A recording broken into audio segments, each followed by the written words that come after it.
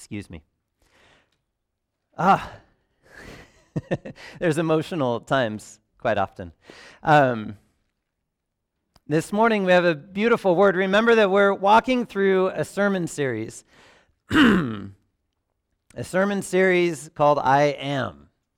And it started last week as we saw God say who his son is in Jesus' baptism.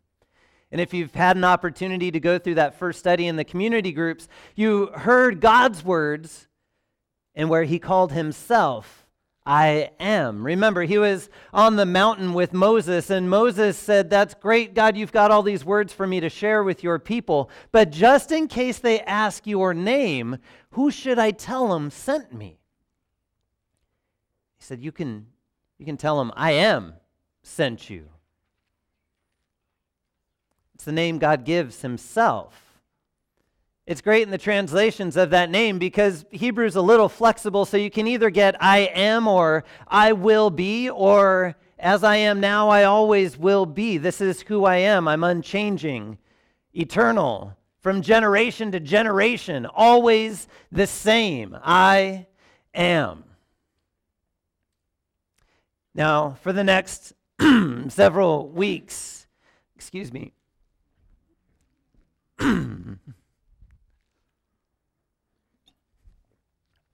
that's going to look great on the video.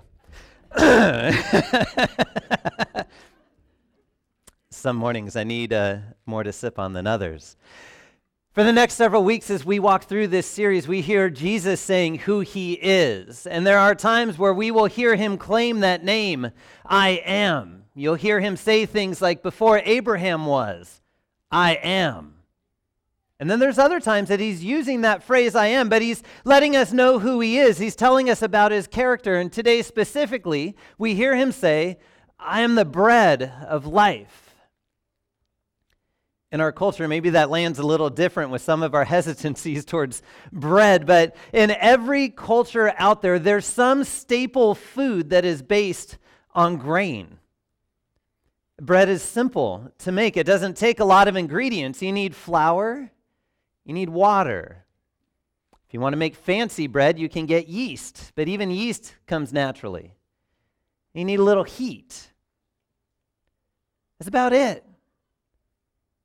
So it doesn't take much. It's a foundation. It's a staple.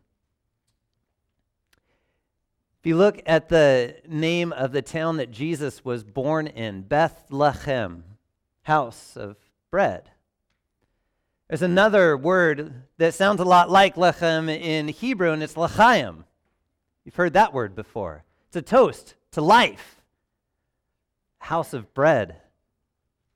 If you hear it funny, maybe even a house of life. And so we see this foundation as Jesus says, I am the bread of life. You see, because food is an intimate thing, right? You start to eat food, you care what kind of food you eat. It doesn't necessarily end up being rotten or bad because you know that kind of food is going to make you sick. So you eat clean food, you eat good food, you eat foods that are tasty more often than not. Sometimes out of necessity, you just eat what you got. But nonetheless, this food is an intimate thing. From this food, you get nourishment. From this food, you get all of the things you need for your body to continue to live. And those nutrients come in different ways many times, depending upon what our bodies can handle, these bodies corrupted by the weight of sin. We look forward to that day where those bodies are no longer carrying that weight, but get to eat beautiful, perfect food from the hand of God himself. Now, right before our gospel text today, there were those on a hillside that got to do just that. As they sat on that hillside, and it was late in the day, and they were listening to Jesus, and Jesus looks at his disciples and said, why don't you guys round up some food? And they went, with what kind of money? Where do we go? Send them away into the towns so that they can go get something to eat. And I love that he looks at his disciples and he says, you give them something to eat. You've been around me long enough. You give them something to eat. And they said, what? I don't know how that's going to work. We just don't have the money. all right. And depending on which gospel you read, one way or another, he comes across the bread and the fish. He gives thanks, and they start handing it out. Over 5,000 people. Bread to eat. Bread to fill the stomach. Bread to give life, at least for that little day. And then he leaves the scene as he goes across the sea, and everybody gets up later the next morning and says, where'd he go? He didn't get into the boat with the disciples last night. He didn't climb in there with them. How did he get over to the other side of the sea? And they go over and they start talking to him and they say, Jesus, first off, how'd you get here? Second, we're hungry. Where's some more of that bread? Remember, he says, you're not coming to me because you saw the signs. You're coming to me because you got your fill of the bread. And that's good and all, but I've got so much more to give you. That foundation, that life, right?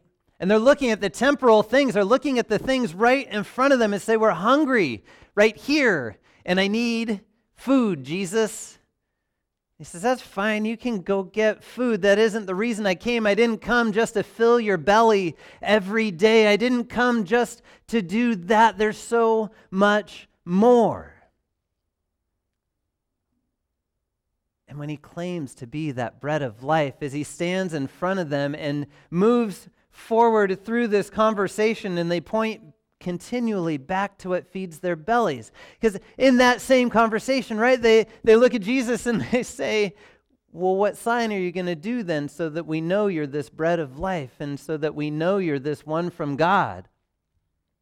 These are the same people that just ate bread and fish over on the mountainside. They saw this miraculous sign. They saw this miraculous thing happen, and yet they're still looking at God in the flesh and saying, what sign do you do so that we know that you're real? There's a trust issue there. There's a trust issue there with, as one prof that I had said, they could see him in one particular way, but they couldn't see him the way that he needed to be seen in order for them to see the truth of God. At that point, I started just calling him Dr. Seuss because he started to use phrases like that all the time. But nonetheless, they couldn't see Jesus for who he is. They couldn't see him for being the one sent from God. And so they ask him and they say, what signs are you do? Because our father Moses made bread rain down from heaven. And you can imagine Jesus shaking his head once again and saying, you missed it again. Yeah, Moses was there, but the bread didn't come from Moses. That bread came from God. That bread came from God, from his hand. And he says, now I'm that bread that God sends down, and I'm that bread that God sends down, not just to fill your bellies, not just to make things right here in this time and space, but to carry you through life, to fill your soul with bread, to fill your soul with life, not just to feed a belly, but to feed a heart. But it's that trust issue that keeps coming back. You can almost hear him bringing up in the conversation a talk about other words that Moses said. When Moses hands over the 10 Commandments from God, and the first one, right? You should have no other gods before me. It's trust. It's foundation. What's the basis of the relationship? Trust is one of those things that's hard in our relationships. Trust gets broken and it's hard to get back. And God says, trust me. I'll take care of you. I'll give you life. I'll bring you life. And life in ways that you may not always see. In the Small Catechism, Luther has a great explanation for that first commandment, right? He said, we should fear, love, and trust God above all things. That's it. He leaves it at that. Short and sweet. Should fear, love, and trust God above all things. Above bread, above money, above all those things, because those things aren't the source of life. And if we're looking at those as the foundation and the trust, then we're kind of like the Israelites at that time saying, yeah, but what about the manna that Moses gave us? We're missing the source of things. But as we fear, love, and trust God above all things, we start to see Jesus for who he is, right? Talking about food and trust. Have you ever heard of those that would have food tasters because they think they might get poisoned with something? Hitler had rabbits and then people. Medieval times, there were all kinds of people. The court jesters would do it at times. There were also other food tasters because they were worried about whether or not they'd get poisoned from other people. Napoleon had a dog that he would have taste food, and if the dog lived, then he would live. About 300 years before Christ, Mark Antony and Cleopatra were together, and Mark Antony started to have food tasters. And if you start to read about that, it's interesting. Cleopatra wasn't as mad about the fact that he started to have food tasters thinking that she was going to poison him. She was mad at the fact that he thought that food tasters would stop her. And so she started to go through different ways in which she would show him, look, I can get around your food tasters. I could poison you anytime I wanted to. But they're trust issues. There's trust things going on there. Jesus stands before his disciples and before the Israelites, and he says, I'm the bread of life. There's no food tasters you need to go before me. There's no signs that you need to see to believe in me anymore. I'm here. I'm present. God has sent down bread, not in the form of manna, but in the form of flesh to stand here, reveal God to you, let you know that I am life for you, that I am here to die for you and to live for you and to walk with you. That beautiful bread of life. And you can imagine each time they ate bread after that, what words would ring in their ears as Jesus spoke to them. And so for us. In that time, as they pointed to the manna, now when we come to this table, we look back and we let those words of Jesus ring again. I am the bread of life for you, to bring you life, to bring you salvation, to bring you God's will. As you hear him say, the will of my Father is that all those that would see me and believe in me would have eternal life and not be handed away from the Father, but held on to closely in that beautiful relationship that he starts and holds on to and that he strengthens by his Spirit as he calls all his children unto himself and holds on to them to walk with them into eternity. The bread of life. It's a beautiful thing. So as you receive communion now, we look back on those words in the same way that as they heard him say it, they looked back on the manna that fed their fathers. And we see where God's hand is in our life.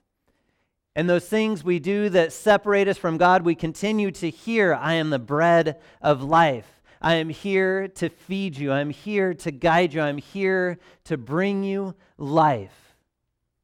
And as our days dwindle, as the years go on, we know that life is so much bigger than that. So instead of looking for that bread to put in our bellies that will sustain us for a while, we get to read, mark, and learn and inwardly digest God's word, right? That's how they would say it in some older hymnals, that we may read, mark, learn, and inwardly digest your word, God. That word would become such a part of life, such a foundation of our life, knowing that we need all these other things, but knowing that all these other things come from you, God. That you are the source, that you are the bread, that you are the foundation, that you are the one that carries us through now and in the days to come, and to the point where we finally sit at his table eating bread from his hand at that beautiful wedding feast of the Lamb in paradise. And so we look forward to that bread of life and to every day where God continually sustains us now all through Christ. In his name, amen. Do you please pray with me? Heavenly Father, thank you for the bread which you give that sustains our days now, and thank you for the bread of your Son which you have given to give us life for eternity. Guard us this day as we go. Keep our eyes focused on you to know that all the good things that come in this life come from you. And that we can't see around every corner, but you can. And you lead our footsteps by your word. And you point us to your Son, Christ, as the one who has come and the one who will come again to keep us in you. In your Son, Jesus' name, amen.